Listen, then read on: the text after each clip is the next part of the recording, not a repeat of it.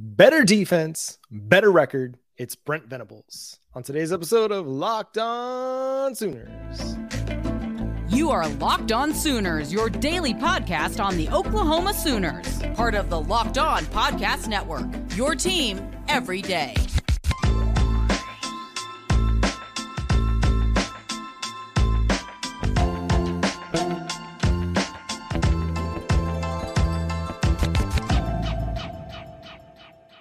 What's up, Sooner Nation, and welcome to Locked On Sooners. Today's episode is brought to you by Bird Dogs. Go to birddogs.com/lockedoncollege, and they'll throw in a free custom Bird Dogs Yeti-style tumbler with every order. That's birddogs.com/lockedoncollege. Thank you for joining us. My name is John Williams. You can follow me on Twitter at John9Williams. My buddy here is Josh Helmer. You can follow him on Twitter at JoshOnRef. And Josh, Brent Venables had some things to say, as did Joe Castiglione and Joseph Harris during the SEC schedule reveal watch party over there at Rudy's Barbecue with Toby Rowland, Teddy Lehman. Great show it was. Just a lot of good insight there. But the thing that really stood out, and the one that's kind of making the rounds, is Brent Venables' comment that if the defense is better, then they're a 10-win team, and they can be hanging some banners this year. So just your initial reaction to that, Josh, and is Brent Venables standing on solid ground with that? Define better, Brent.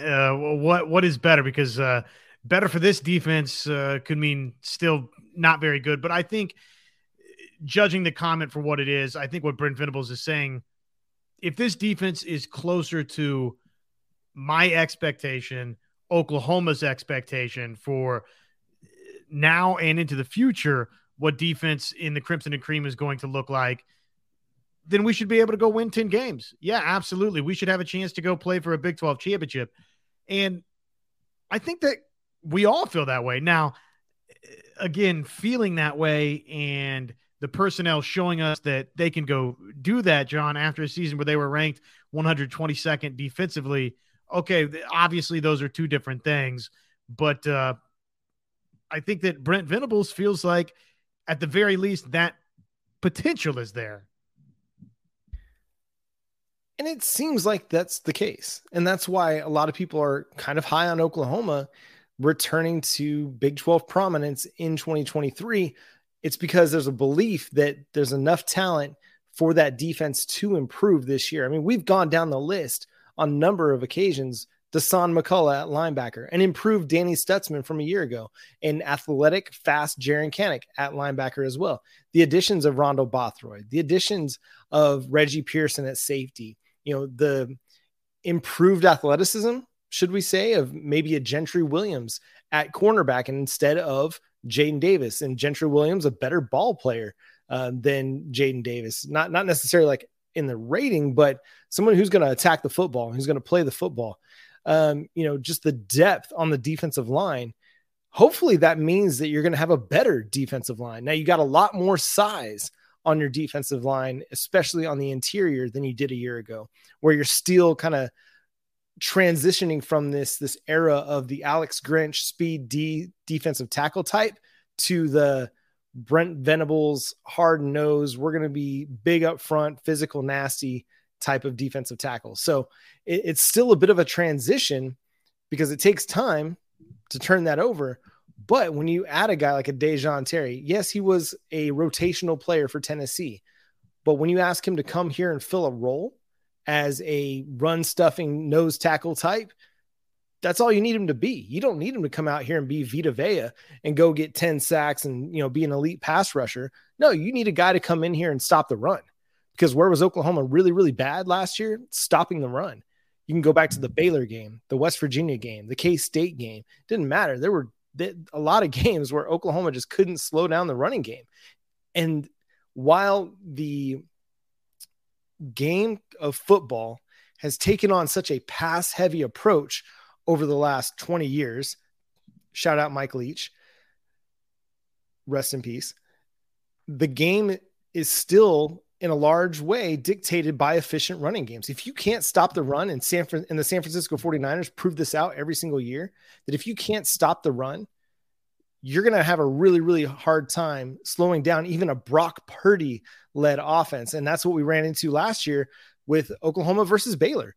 Blake Shapen is not the greatest quarterback to ever walk the earth, but because their running game was so good, Blake Shapen didn't have to be the greatest running or quarterback to ever walk the earth. He just had to be good enough, and he was, for them to score a bunch of points against the Sooners. So loading up interior defensive tackle types to really try and transform that run defense, that goes a long way to helping everything else get better. You get teams into more second and long, third and long situations, then you're going to be more efficient on defense getting off the field on third down, because it's a lot more difficult to convert a third down when it's 3rd and 7+. It's just the numbers bear that out statistically. Now, this team gave up a lot of long third downs last year, but hopefully, again, the pass rush is better with guys like Dasan McCullough, Rondo Bothroyd.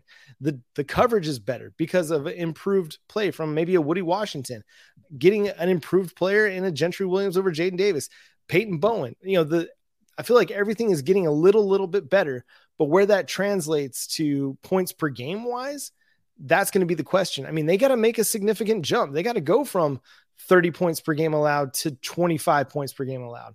I mean, there's no telling like what that's going to take, but there's potential for that to be the case, and maybe even better based on the schedule that they're facing. Because again, you're not facing a couple of the top offenses in the Big 12 this year in Kansas State and Texas Tech. Baylor, although they did put up a lot of points on you last year, they're not this high powered, high octane offense that's just going to run up and down the field on you with the passing game. Now they're going to run the football, but you're not facing a lot of like really, good offenses. So there's potential for the defense just to be better just because of the opponents on the schedule. No, that's right. Yeah. I mean, you should be able to go play good defense against the schedule, because on a week in, week out basis, you're not seeing the type of NFL talent that soon awaits you once you get to the SEC on a week in, week out basis in conference play.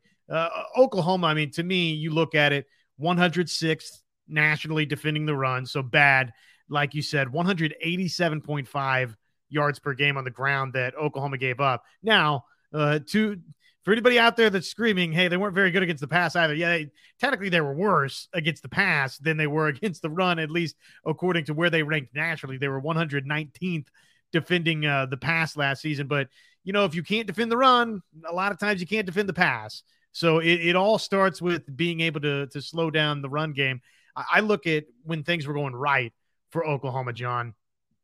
Oklahoma racks up 312 yards rushing in that blowout win in Lincoln, Nebraska. 312 rushing yards Oklahoma had. So, yeah, it starts there. Oklahoma's got to be better in that area. And I know that it's easier said than done when we're talking about dual threat guys, but the West Virginia game with the Garrett Greens of the world, being assignment sound to where a mobile quarterback, if it's designed quarterback run, isn't a scary thing anymore. It's an exciting thing as a defense, because hey, this is my responsibility, and everybody's going to handle said responsibility. Just the little details. I know that we hear that all the time from football players and coaching staffs, and it's like, okay, yeah, well, is it little details, or are you just not very good? And maybe it's a combination of both, but I do think for Oklahoma, when you're that bad, John, probably, yeah, there were some little details that this defense just didn't simply do well. And then all of a sudden, little details turn into chunk details. Like said 3rd and 16 against Kansas State. A little detail, as in knowing your responsibility as the spy and not letting Adrian Martinez just rumble for 40-something yards on a critical third down that would have gotten you the ball back and a chance to go and potentially tie the game. So the little details matter. Being assignment sound matters. And maybe there's some optimism in this defense because you're now in your second year in this defense for guys like Billy Bowman and Danny Stutzman and Ethan Downs and Reggie Grimes, Marcus Stripling, Isaiah Coe, Jordan Kelly, Woody Washington, Key Lawrence, Jaron Kanik, the whole linebacker crew. Like, they've got more experience. They've got more familiarity with the system, having spent now 2 off seasons in it. It should just, familiarity breeds comfortability, which comfortability breeds confidence. So they're going to be able to play faster, play more confidently this year. 10 wins is not unreasonable for this team. You go 3-0 in your non-conference. then you just got to go 7-2 in Big 12 play. And we've kind of chronicled this quite a bit in that the schedule is not daunting in the Big 12 this year. The locations, the road trips you've got to make, maybe to Nipert up in Cincinnati, to Stillwater to play Oklahoma State, to Provo to play BYU. Those are tough. Going into the Cotton Bowl against Texas, that's tough. But it is a navigatable schedule that's going to put you on the cusp of another 10-win season and hopefully Brent's first of many to come. But I think what he's saying is spot on. If the defense is better, this team looks a whole lot better, regardless of all the turnover you've seen on offense. You know, with respect to our friend here, Shayan Jayaraja of CBS Sports, the offense, yes, there's a lot of turnover that's happening, but we trust Bill Bedenbaugh to figure out the offensive line, right? We trust Oklahoma to have skill position talent. So we're not necessarily concerned.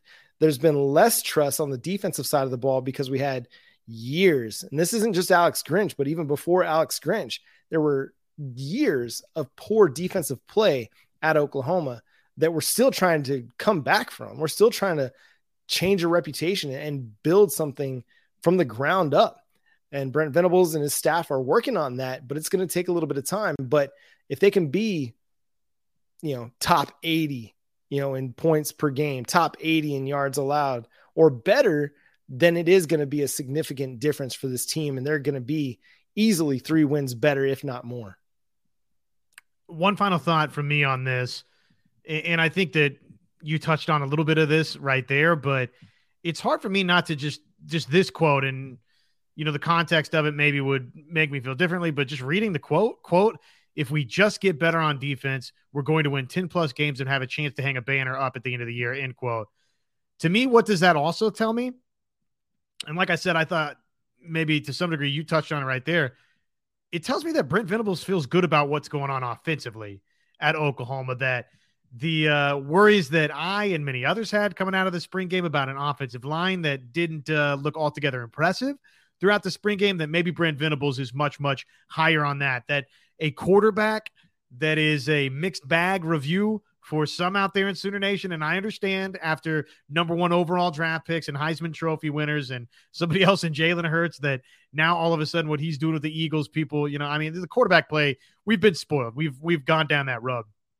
Brent Venables feels good about where Oklahoma's at offensively. Clearly, he's saying right here that if we can just marginally improve, or, if he's saying we seriously improve, the offense is good enough to go win a Big 12 championship, which I think, corroborates some of what we've said right here on Locked On Sooners. Yeah, I think we're kind of all in this feeling of things can improve that drastically for Oklahoma this year because the defense was so bad it can't get worse. But if it just makes marginal improvement, it's going to give them a chance to be better. And again, it comes back to key situations. And that's the difference between Oklahoma and TCU last year. TCU's defense was not good, but they were good in key situations. And that's the biggest difference. And if you're clutch and you come through clutch in clutch moments, you win games. And we just saw Oklahoma softball do that, all spring long, where, key moment, they came through clutch. The other team wasn't able to. So Brent Venables, I love him, man. He always gets me hyped. Like, I can always count on Brent. I just need to have Brent Venables playing on loop first thing in the morning to just get me going in the day. If he hasn't marketed himself yet as a motivational speaker yet, he needs to get on that train real quick because he's got a future in that. But coming up, we got a big, cannot overemphasize this enough, big recruiting weekend. Champion BBQ is coming. A huge list, both in player size and number of players descending on Norman, Oklahoma this weekend. We'll touch on that a little bit. Before we do that, let's talk about our friends over at Bird Dogs. Bird Dogs, man, they make you look so good with their stretch khaki shorts that are designed to fit slimmer through the thigh and leg, giving you a truly sculpted look. Bird Dog shorts do the exact same thing as Lululemon, but fit way better. They fit way better than regular shorts that are made of a stiff, restricting cotton. These give you all the flexibility and the fit and the fashion that you need in a short. It's that time of the year where you're going to be out in your shorts. So go to Bird Dogs, man. Go get those anti-stink, sweat-wicking fabric shorts that keeps you cool and dry all day long. They keep you cool. You look cool. What better way to do it than going to Bird Dogs? Go to birddogs.com/lockedoncollege, and you can also get you a sweet Bird Dogs Yeti style tumbler. There it is. You haven't checked it out. I mean, this thing works great. I put the ice water in it one night before going to bed, forgot about it and left it on the counter, came back the next morning, still ice cold, tasted so good. Absolutely loved it. So birddogs.com/lockedoncollege to get that free Yeti style tumbler. March Madness is right around the corner. If you want to win your office pool, you need to stay caught up with all the college basketball action with the Locked On College Basketball Podcast. Every Monday, Andy Patton and Isaac Shade recap the biggest stories in college basketball, keep you up to date on the NCAA tournament bubble, and get you ready for the upcoming week of games.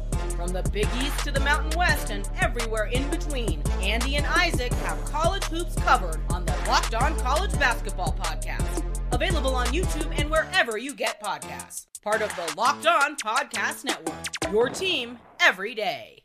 Josh, Champ, you barbecue. Who's pumped? The big names on campus coming this weekend. I'm just going to run down the list and we can have fun with it. But it starts with David Stone. Huge. 4-star defensive back, Devin Jordan. 3-star DB, Justin Denson. 4-star DB, Jaden Hardy, Oklahoma commit.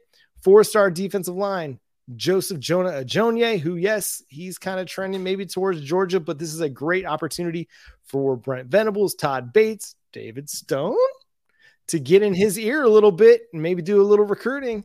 We're also talking about Nigel Smith, the guy that's long been projected to Oklahoma, another 5-star defensive tackle, and Dominic McKinley, although LSU is on the prowl for the Louisiana native.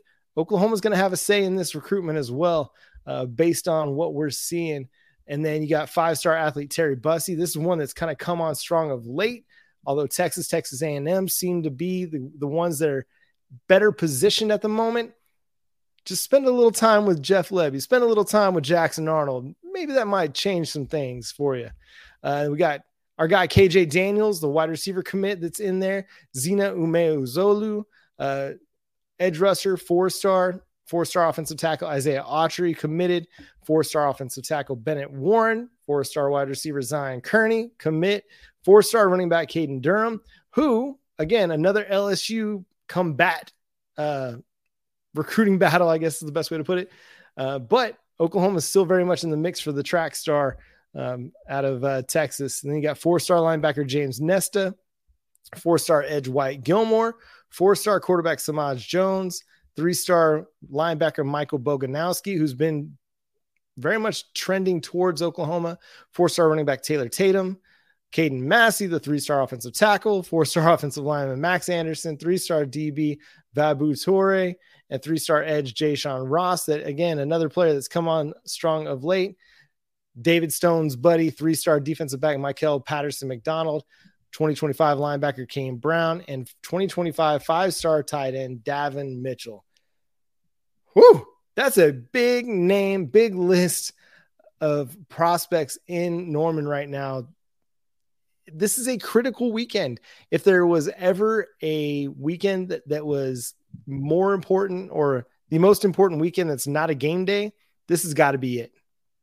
Oh, it's gigantic. And the fact that it begins with 5-star David Stone being in attendance and Nigel Smith is here. I mean, what those two recruits mean to this class, how much time we've spent talking about David Stone just individually, and then all of the other talent around it. I mean, Joseph Jonah Ajonye, as we start thinking about the rest of the defensive line, talented athletes like Terry Bussey, who you mentioned, and I think Brian Smith has said right here, and he's our recruiting guru on the Locked On Networks.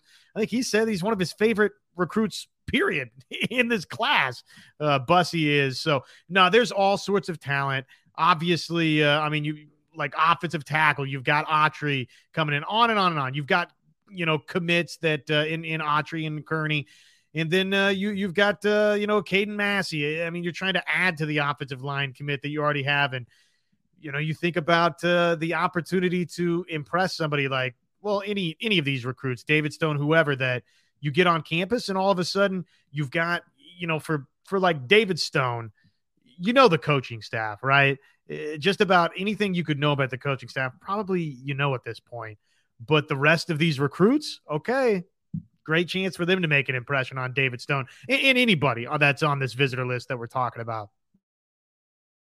Yeah, it's a great time to build a relationship. And, you mentioned David Stone. I mean, how much more can the guy need to know about the program? But if he ends up being an Oklahoma commit, then he's made really strong impressions on a lot of guys. And this is a great opportunity for him to get out there and make a pitch to like, hey, let's do this together, sort of a thing.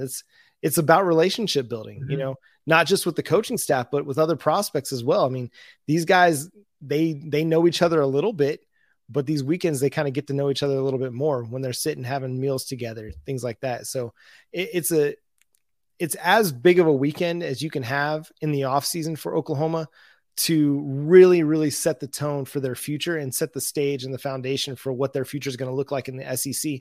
So much of it comes down to David Stone and Williams Nwaneri and Nigel Smith. Now, they're not going to win all these recruiting battles against teams like Georgia or LSU, but you got to win some of them. And I think Oklahoma's positioned themselves very, very well for a guy like Joseph Jonah Ajonye. But again, you're going up against Georgia. That's a tough battle.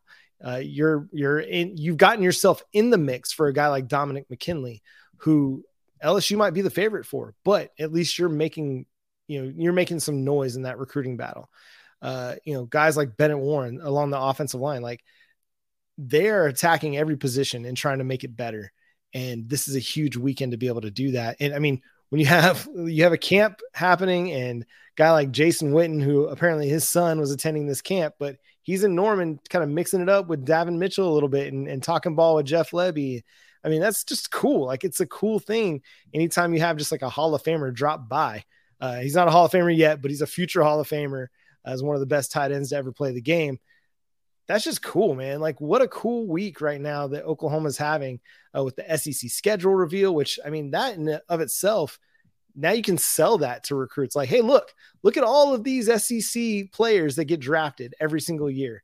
Look at the number of SEC players that go first round every single year. It always like far surpasses that of the Big 10, Pac-12, Big 12. You want a good chance to go to the NFL?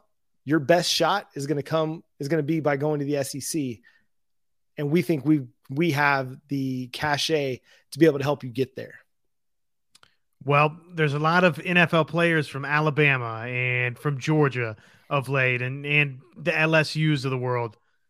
How about if you go show out against Alabama and Georgia and LSU? Well, that's really going to look terrific for your stock as well. And now Oklahoma, they've got that recruiting card that they can play. And oh, by the way, we hope in 2023 and beyond, all of a sudden you're going to have the wins to play as a recruiting card as well. But it's not as though Oklahoma put every single egg into this weekend's basket.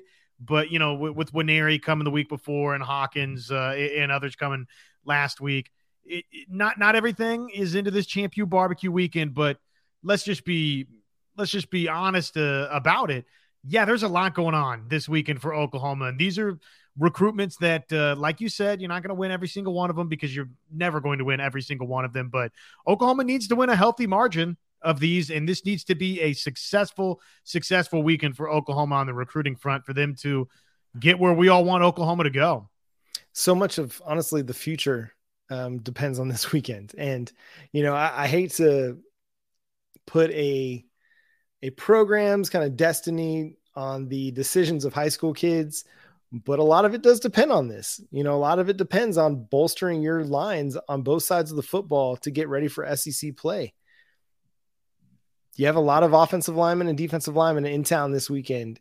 Now's the time to make that impression, make that big sell, and lock in some commitments and then carry it on to signing day. But we'll follow this along as it goes through the weekend. We'll have more for you coming on the Monday episode. So make sure you're subscribed to the show wherever you get your podcasts and on YouTube. Hit that notification bell to let you know when new episodes drop. Follow Josh on Twitter at JoshOnRef. You can follow me on Twitter at John9Williams. The show is at Locked On Sooners. Again, subscribe to the show on YouTube or wherever you get your podcast.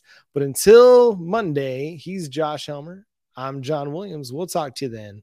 Boomer Sooner.